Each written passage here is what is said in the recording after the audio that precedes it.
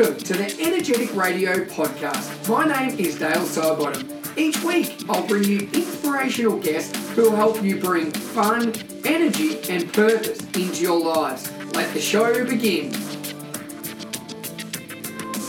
All right, everyone, welcome back to the podcast, episode number 205 with Leah Lipschitz. How are you today, Leah?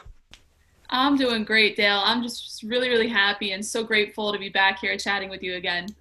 Now, you did a fantastic webinar recently on our platform and talking about all things mindfulness. And one of the things I loved about your webinar was how honest you were and where you spoke about, your upbringing and where you hit burnout and stuff like that. So for the people who weren't lucky enough to join that webinar, do you want to sort of paint the picture so they get a good idea who Leah is and also your sort of story? Yeah, for sure. So I grew up in New York City, born and raised.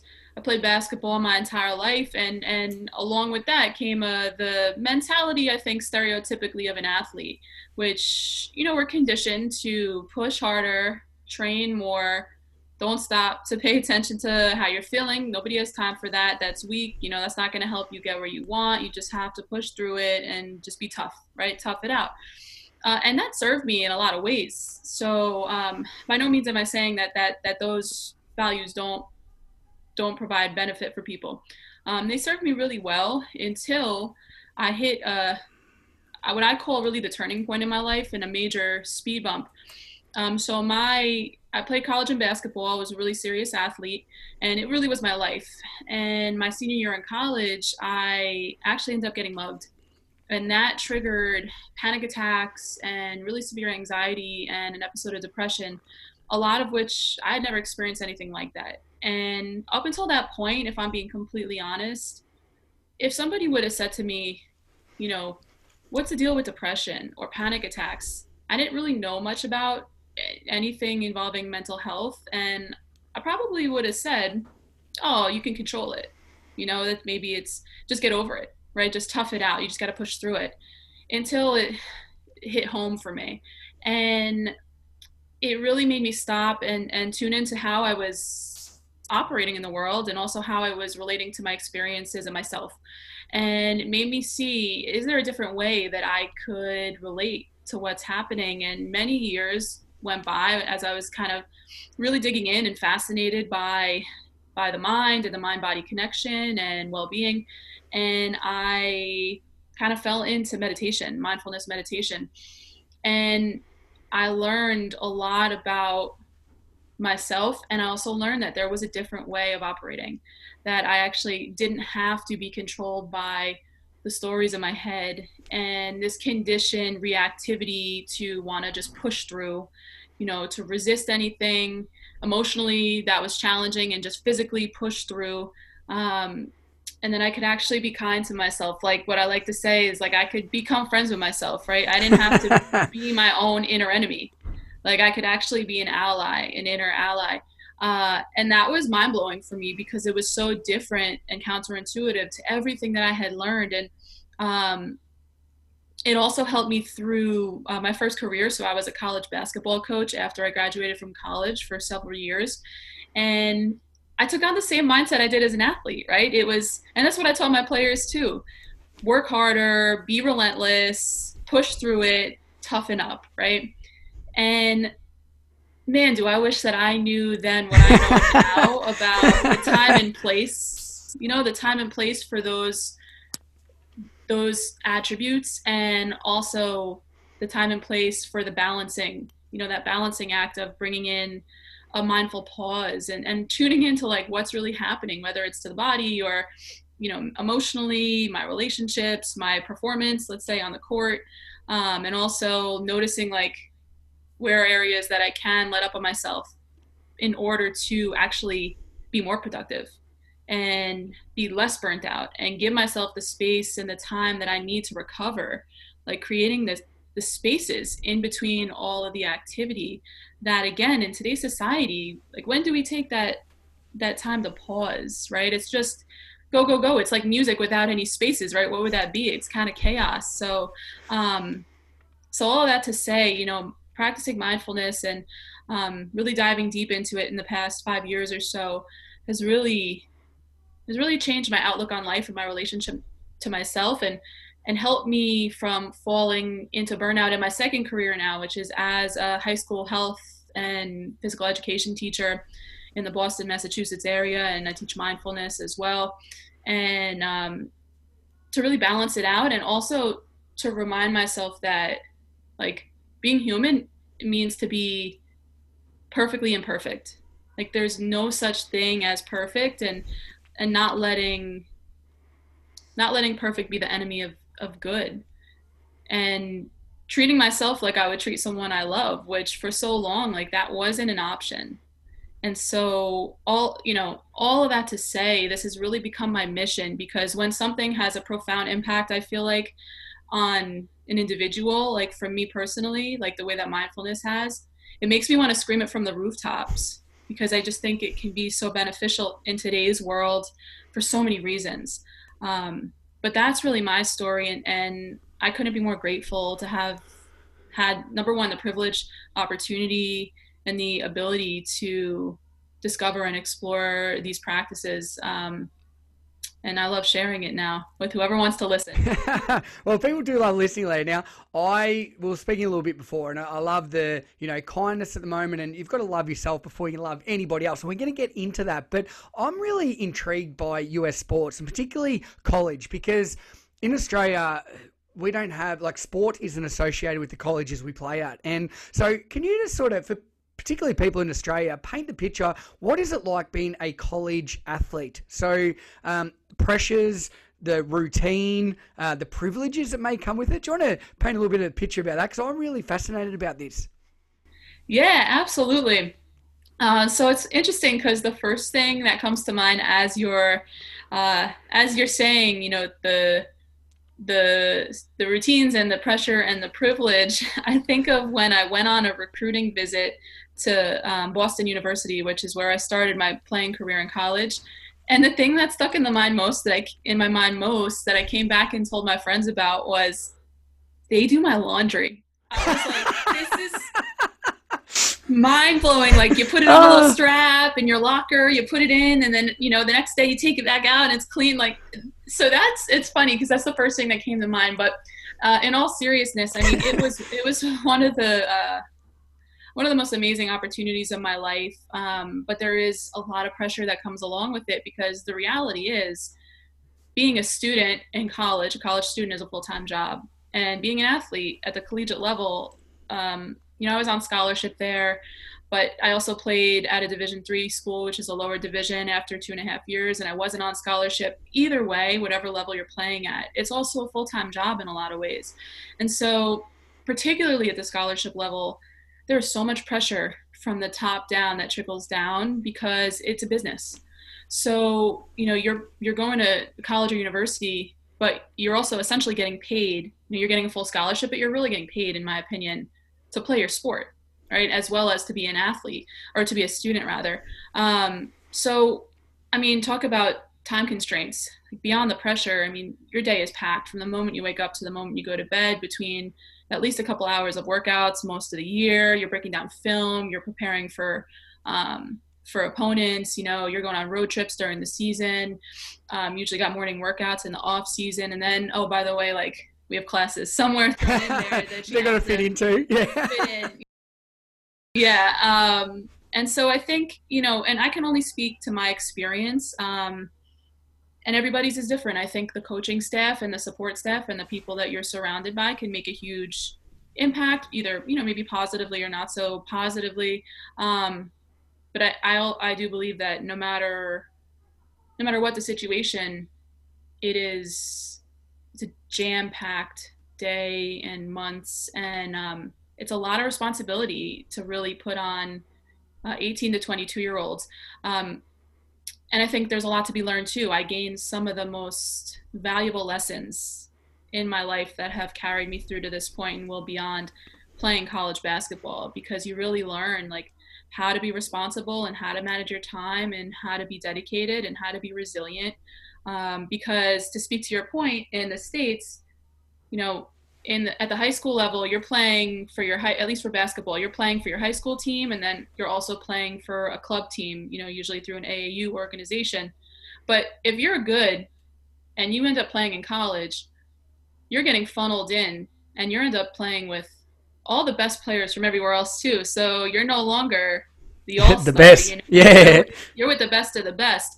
Um, and so I think that, again, just learning to adapt and to deal with change uh, is something else that really comes with the territory, because you have to be able to accept your role and really deal with adversity, oftentimes on a level that maybe if you were like a really exceptional player in high school that you didn't deal with, or have to really face consistently.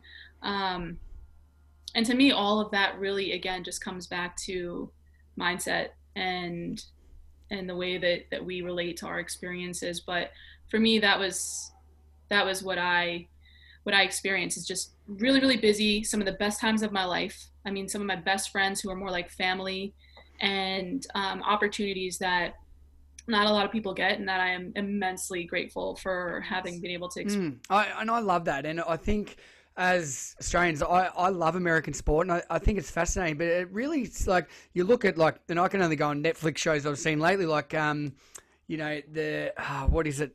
Anyway, the last chance you. Anyway, the gridiron one. And these towns, like, there's so much pressure on these kids that haven't even developed yet, and the whole town goes and watches, and it's on a Friday night. I'm sure it's similar to you, that once they finish, then what happens? If you're not good enough, what happens after that? Because I'm a believer that it's lifelong sport, that you should want to be able to play, and it's not just for the best, but it doesn't always seem that way. Was that sort of what you experienced as part of the college system?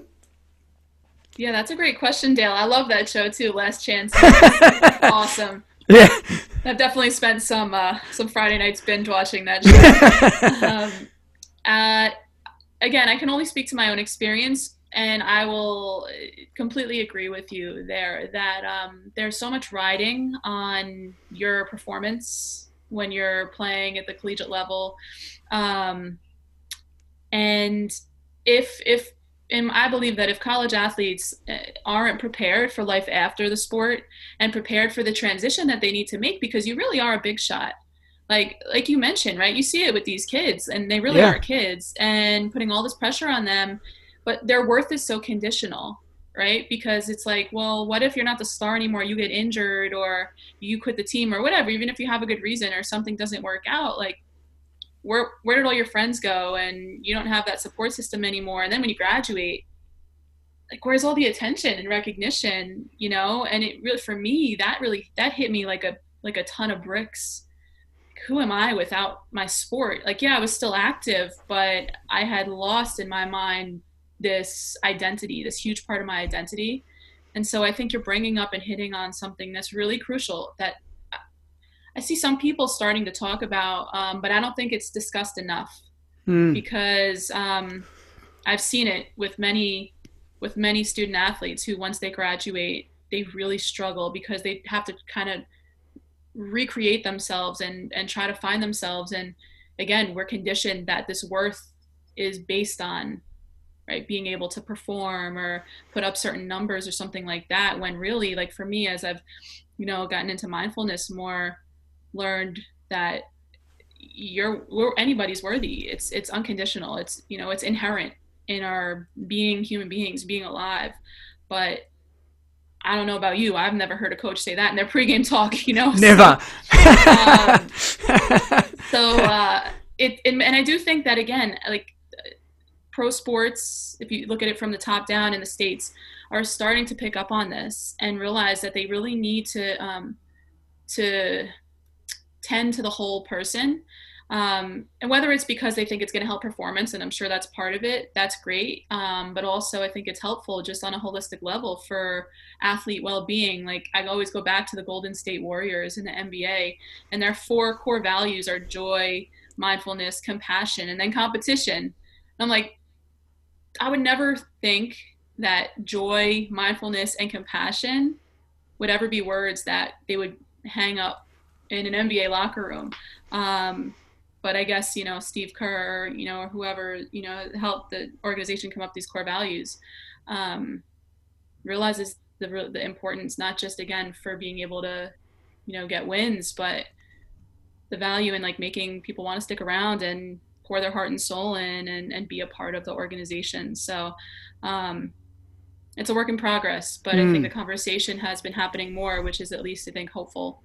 Yeah, and I sort of look at it, and just from what I've been able to see, that they're so important when they're needed, and people praise on them, and but then once it's over, they completely lose everything. And then I think I can relate this back to obviously with COVID at the moment, Leah, that people are lost because they've lost their purpose, and their purpose is their job or their title. You know, they've worked so hard for it, and that's what they base everything on, their status, their credibility, on what they've been able to achieve at work. But now when that's been taken away from them, they're really sort of lost. And I think that's a really big issue. Have you noticed sort of similar situations of that? And can you relate maybe, your college experience from once it was over? So being the star, being everyone, like everyone wanted you. And then once it was done, it's sort of over, and sort of similar to COVID at the moment.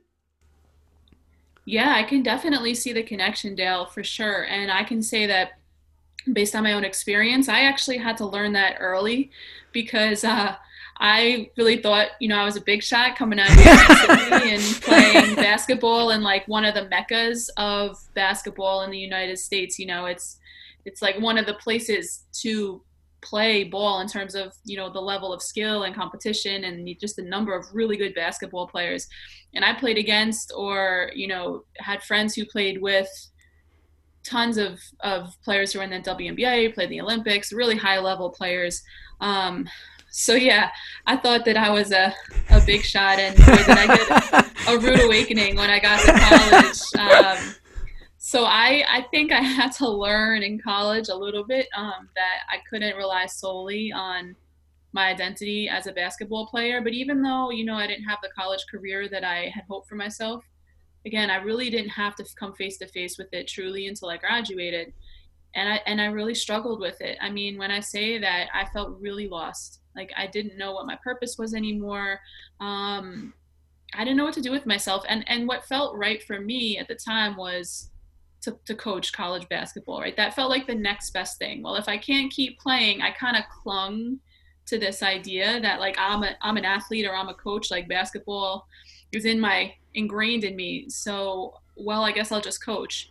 And and I did it, I think, out of a sense of obligation. Like, well, I need to stick with this because I need to be a part of the basketball world still. Um, and and so I think I avoided facing, this idea that there's more to life than basketball, but it's really scary because this is where I get all my attention and where people have been patting me on the back and, telling me how great I am for years. And where I made so many of my friends and had all these great experiences and like, who am I? Like exactly what you said. Who am I without this sport? Like who's going to want to be friends with me or who's going to tell me I'm so great or give me that attention and love? I think it was really deep seated. Um, and it took a lot of like many years, honestly, for me to come to grips with the fact that I was coaching to try to replace, what I was getting from playing basketball, but it wasn't the right fit for me. I'm really a teacher at heart. And if I'm going to be completely honest, like I'm actually, I think, too soft to be coaching college basketball.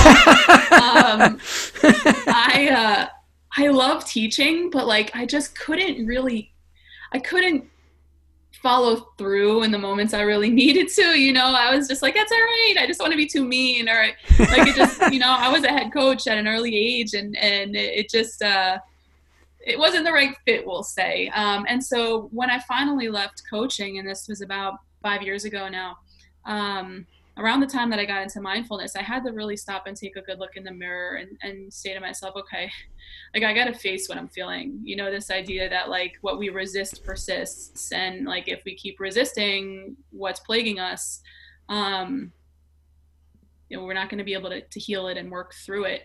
So I can totally relate to any athlete who feels that way. And the more conversations that I've had with people who have played whatever sport in college and have been really serious athletes, the more that I've heard a similar story. Everybody's experiences are slightly different, but a similar story that we cling to these identities because we're scared of who we are without them.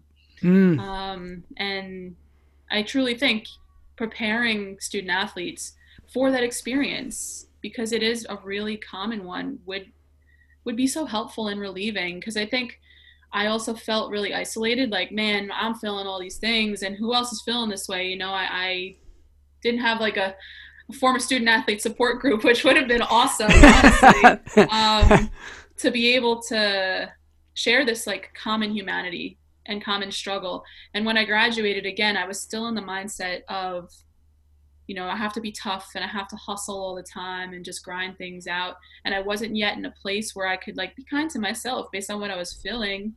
And that just made it 10 times worse. Cause then like now I'm layering like shame and, and feeling like embarrassed, that I'm feeling all these ways and struggling with it on top of what's happening. And I don't know about you, but like that's never helpful for me. So. when you put shame on yourself, Leah, or you self-pity yourself, or then you're like, I shouldn't feel this way because I'm better than that. That's only suppressing something, and it will come out bigger, badder, and stronger when you least expect it. No, and I think everything you just mentioned there, I like to relate it back to what we're going through at the moment, because some people are like, I shouldn't be feeling like this because I'm better off than other people. And that's not a good way to think either, because everybody is suffering some way. And it's like when you leave uni or you go traveling or something, you come back and you feel lost because that identity or what you were doing, you no longer have that now. And you're like, where do I go from here? So once you started in mindfulness and found the benefits and everything, how did you sort of start with that? And what made you go, right, I want to change something. I want to try and find some self-love and start loving myself first. Sure. So I graduated almost 12 years ago now from college. And I would say, after I experienced that traumatic event my senior year and I started dealing with panic attacks and then my first episode of depression, I felt, through my 20s, I would have periods where I felt amazing, but I also was kind of cycling through a lot of the same stuff, feeling episodes of depression and just tons of anxiety. And I realized that I really wanted to try to heal. I really wanted to not just put a Band-Aid on things and see what I can do to go a little bit deeper. And I was a psychology major in college. I always have been fascinated by the mind and human behavior and like what makes us do what we do. So I started doing some research, and I'm really fortunate to live in an area that is like inundated with resources. Like the Boston area and just New England in general has some of the the most prestigious institutes and obviously colleges and universities and places to be able to learn stuff like mindfulness. So I did some research and I signed up for a mindfulness-based stress reduction class, which is kind of like the gold standard. I think it was started in the 70s, but don't quote me on that, by Jon Kabat-Zinn, as a way to help patients, in Massachusetts deal with a variety of different symptoms. So I took this 8-week course, and after the last class, I stopped and reflected and was like, all right, this isn't just an 8-week solution. This is going to be a lifelong learning process for me, but I felt some subtle changes, like enough to say, there might be something here for me. And like, oh, this is what everybody's talking about. I don't have to be totally controlled by like the thoughts in my head and my emotions. Like, it's okay to feel really tough emotions, and that doesn't define who I am. And I can, like I said before, I can actually hold that and be with it and treat myself with compassion and gentleness and not be a jerk to myself because of how I feel. And also, with mindfulness, as I continue to practice, it helps us to really tune in to like what's happening. I started to see some habitual tendencies that I had that I was completely unaware of. And I was really mind blown by that. So it was enough for me to say, okay, number one, I wish I had had this when I was a coach and a player. And number two, this stuff is rad and I want to learn more about it. And I would say that mildly obsessed is probably an accurate way to describe, my relationship with all of this stuff. Since I took the course about 5 years ago. because I couldn't learn enough about it. I find it so fascinating, and also such a shift and again in how we operate, particularly like for me growing up in the States and how we operate in Western society and the way we're conditioned to, like, for me, right, I grew up in New York City. It's like the hub of action. So, being conditioned, like, you must be doing and achieving constantly. Like, again, my worth is attached to my achievement and results and the doing. But like being able to, what may look to some people like not doing a whole lot, but being able to really sit and just be, even though, mindfulness is simple in theory, but by no means is it easy. One of the hardest things in the world to me is to actually sit and be with our experience. We spend how many hours a day distracting ourselves because, we don't want to turn around and look in and actually pay attention to what's happening, because it can be really painful or really hard. But for me, again, I was so attached to the doing, and I was like, oh, wow, well, that's really freaking exhausting. So maybe I can learn some things that will help me balance my life and my emotions and my relationship to myself. And then a couple years into my practice, I went on a week-long silent retreat. And that, for me, was one of the most profound, I mean, probably the most profound experience of my life. Was that really Um, hard? I couldn't. I'd love to do something like that, and Leah, I don't understand how you could do that. Like it must have been so hard. you know what, Dale? For someone who I'm sure you can tell could talk, I could talk to a brick wall. Like, I can have a conversation with a brick wall. Um, but I learned the value of silence, and for me, I went in really just fingers crossed that I would make it through the week. Like, I didn't know what to expect. And I will tell you that it wasn't as hard as I would just speak from my own experience as I thought it was going to be. I mean, the first couple of days whew, were pretty rough because, again, it's like you're carrying, at least for me, I was carrying this momentum of life, right? Of just moving forward, full steam ahead all the time, and being able to actually just slow down and essentially spending the whole day either sitting in meditation, walking and meditating, eating mindfully, or doing your job. Everybody is assigned a job, trying to do that as presently as possible. And a few interviews, discussions thrown in, brief ones. It really fills your day up, number one. So there actually is always something to do. And I think just the container is where everybody's doing the same thing as you. And so for me, I didn't feel like weird or like I was doing something that people were going to look at me, because everybody's in the same boat, and the teachers are amazing. And the center that I went to is just wonderful. So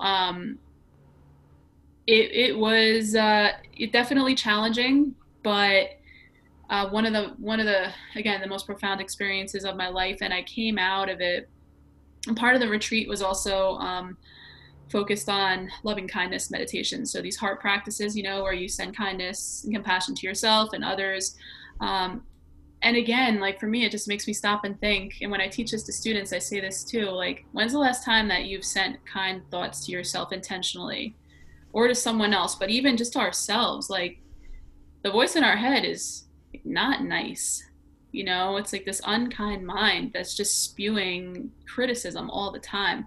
And like, to be able to learn skills that can actually help cultivate a different way of relating to myself, again, I was like, a whole world opened up. Like, oh my God, I don't have to be this crappy to myself all the time. Like, why didn't anybody ever teach me this, And ever Well, the since thing then, like I said, I love it. I love teaching it. I love talking about it because I think it's really powerful stuff. Yeah, and I think the thing, like you just said there, Leah, that we would never ever speak to anyone in our lives the way we speak to ourselves. So why do we tolerate such bad, negative self-talk? And was that the realization after 7 days of not speaking and doing the love and kindness? Is that when you sort of realize that I need to go a lot easier on myself? I need to love myself first? Oh, absolutely, 100%, a million times over. Again, I don't think anyone ever taught me that that was an option. up until that week. And listening to some of the teachers talk about, the suffering that we cause ourselves, and it's really not our fault. And not to take accountability off of the individual, but like we really are just a product of our environment.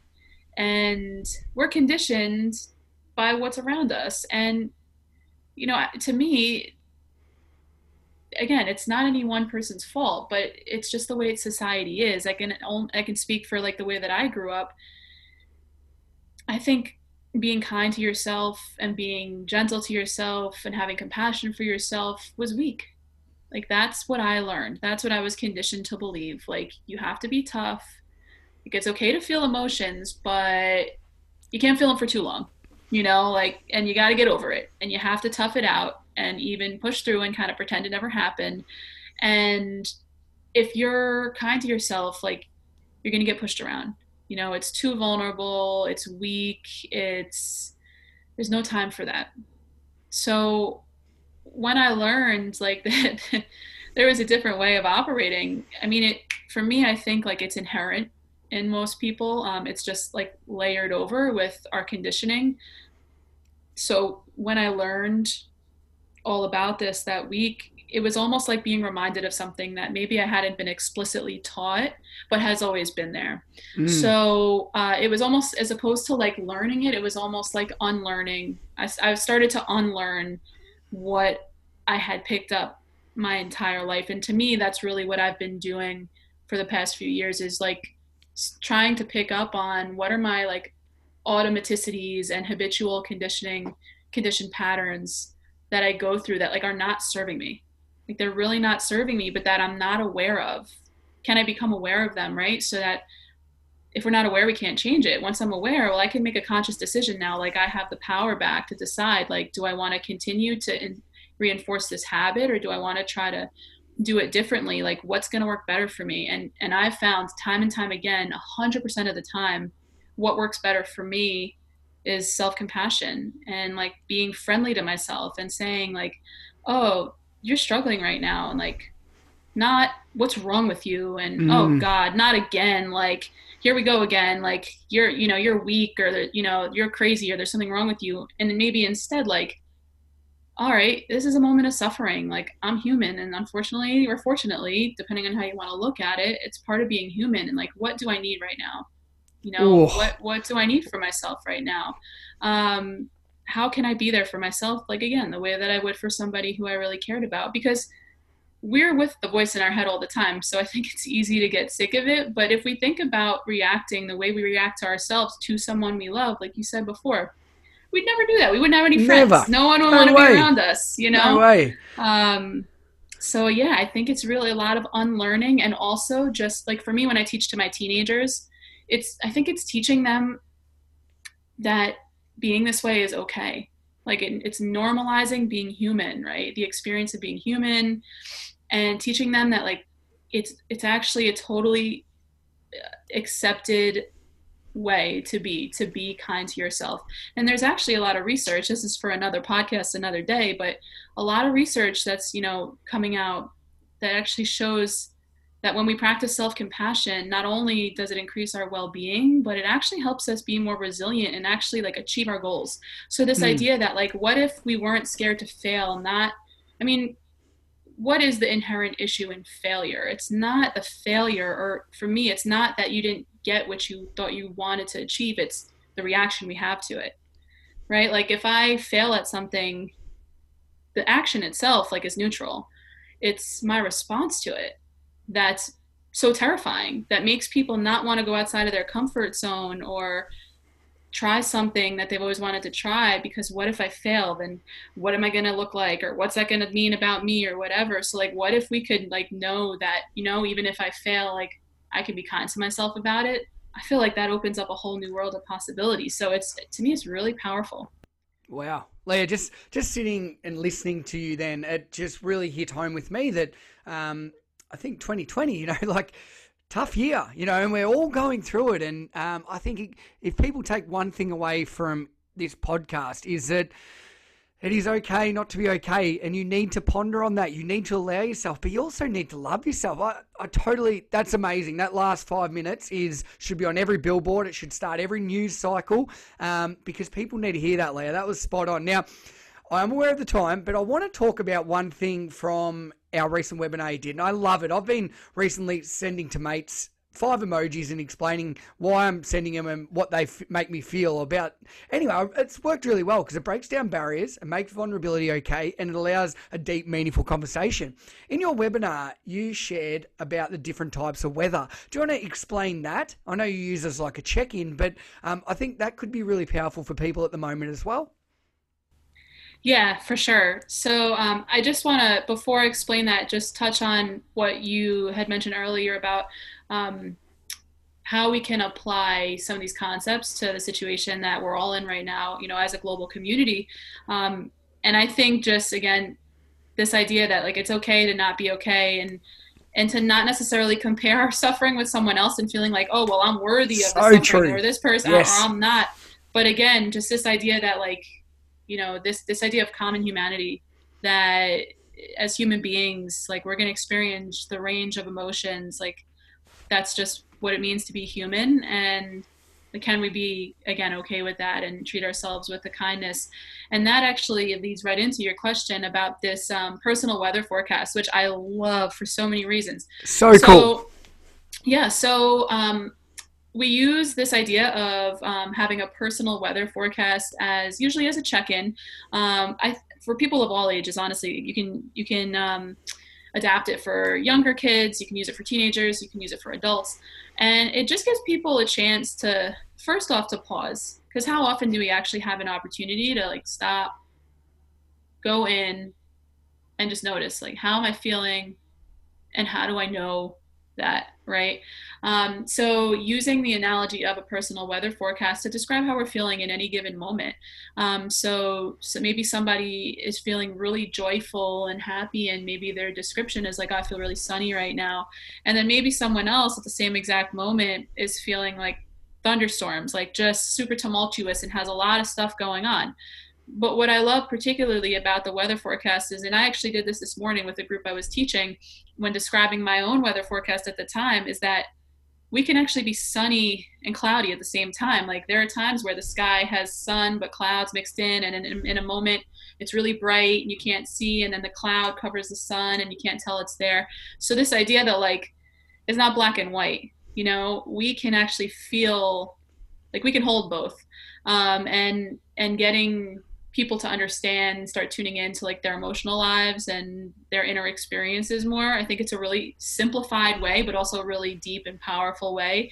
And I also love this idea of having the weather to describe how we feel, because it also reminds us, I believe, that just like the weather, nothing is permanent. Everything's changing. So like in the midst of a really tough emotion, I've experienced this myself. It just feels like it's never going to end. Like, oh my God, and it's this idea that this too shall pass, but using the weather and like explaining that to kids, especially, I think is a really relatable way for them to understand, like, even if you look up and a cloud looks like it's not moving, if you look really closely, it's actually subtly shifting. And thus, and in that way, our emotions are constantly shifting too. The other piece I love too is after checking in and kind of understanding what our personal weather forecast is, we can also take it a step further and start tuning into like, how do I know that? Right? Because we're so disconnected from our bodies. Like we're like, these brains in a jar sometimes. And to be able to reconnect with the body and be like, all right, well, I'm feeling sunny with a mix of clouds, mix of sun and clouds right now. How do I know? Like, can I tune in and like, oh, wow, I didn't realize, like, when I feel really happy, I feel like an expansion in my chest. Or when I feel really angry, wow, or sad, like my hands start clenching and my fists get hot. And to help, again, even from a young age, to help kids start to learn to tune in and investigate, like, what's happening in their bodies, I think is a critical skill, So true. Well, that's made me feel like a son and smile, because I think your message has been so relevant for not only what you've gone through, and I think personal story is so powerful, and you'll know that better than anyone as a school teacher. That's what we do. We tell stories all day. But when you can relate to your past and relate it back to what people are going through right now, there's a great way of doing it. And I love that the weather can change, even if it's pouring 1 minute, particularly where I live in Melbourne, it can be sunny 1 minute, snowing the next. So everything does change. So Leah, if you could finish with one thing, because I know a lot of people are really struggling at the moment around the world with everything going on. 2020 is tough, it's rough, it's testing, it's strange. However you want to label it, what's something you'd like to leave people with? Just one bit of advice or a message for how they're going at the moment. Put you on the spot here, sorry. No, I love it. No, I appreciate it. I think it's a great question. And I'm just going to go with what came to me first instead of overthinking it. And that's something I think that has been a common thread in everything we've been chatting about, Dale. And that really is to spend time cultivating kindness and compassion towards ourselves, because I know there's so much we can't control right now. And there's so much suffering in the world right now. But I truly believe that a lot of the outer work, that there's action that needs to happen in the world in a variety of different ways. In order for there to be true change, needs to be balanced with the inner work. And part of that inner work is again, befriending ourselves. So once we're able to be kinder and more compassionate with ourselves, I think, again, it really creates a fertile ground for whatever else we want to do in our lives, wherever else we want to go, whatever seeds we want to plant. But I don't think being mean and harsh to ourselves is going to help anybody in what's already a ridiculously stressful, tough, unpredictable situation. So I think for people who maybe feel like, where do I start or how do I do it? There are tons of resources online, because I think what's important to know is that it's a skill. It's a skill that can be cultivated. So this idea that we can cultivate the skill of self-compassion and kindness towards ourselves, to me, is one of the best gifts we can ever give to ourselves. Wow, what a lovely way to finish. So Leah, people are listening going, oh my God, I've never heard such amazing content and everything you're saying. Where is the best way to find more, Leah? Reach out to you, get in contact with everything you're doing. For sure. So I am not huge on social media, but where you can find me is on Twitter, and my handle is mindfulhpe. So it stands for health and phys ed. So mindfulhpe. And then on LinkedIn as well, people can connect with me, and Leah Lipschitz is the name that you can search for. And you can even reach out via email if something I said sparked your interest, or you want to learn more, or just have a chat. And it's my name, so leah.lipschitz@gmail.com. And I'd love to hear from anybody who's either doing this work or interested or wants to ask a question or follow up. I absolutely love that. And guys, I'll have links on 205 episode on the website where you can reach out, get on. If you're not on Twitter already, get on there. It's an amazing way. I think it's the best professional development tool I've ever come across. Now, Leah, that's a very good handle. You must have got in early before mindfulness became cool. You know, it's interesting. That was a recent change for me. Ooh, no one had it. I didn't expect it to be available, but I slid in and got it. So I'm holding on to that one. Well, I bet you are. Well, thank you so much, not only for providing, I think it was about 3 or 4 weeks ago now, a fantastic webinar that was so insightful with simple ideas. And I think that's the best thing about what you mentioned there. The weather check-in is such a simple idea. People can relate to it because the weather changes all different seasons, all times of the year. And that's exactly like our moods and our feelings. So, Leah, thank you so much for sort of painting that clarity today and bringing that self-compassion, kindness and love for ourselves, because I think everybody needs a little bit more of that in their time. So thank you so much, buddy. Dale, thank you. I'm immensely grateful for being here, and please take good care. I'll come back anytime. Champion. Thanks, buddy.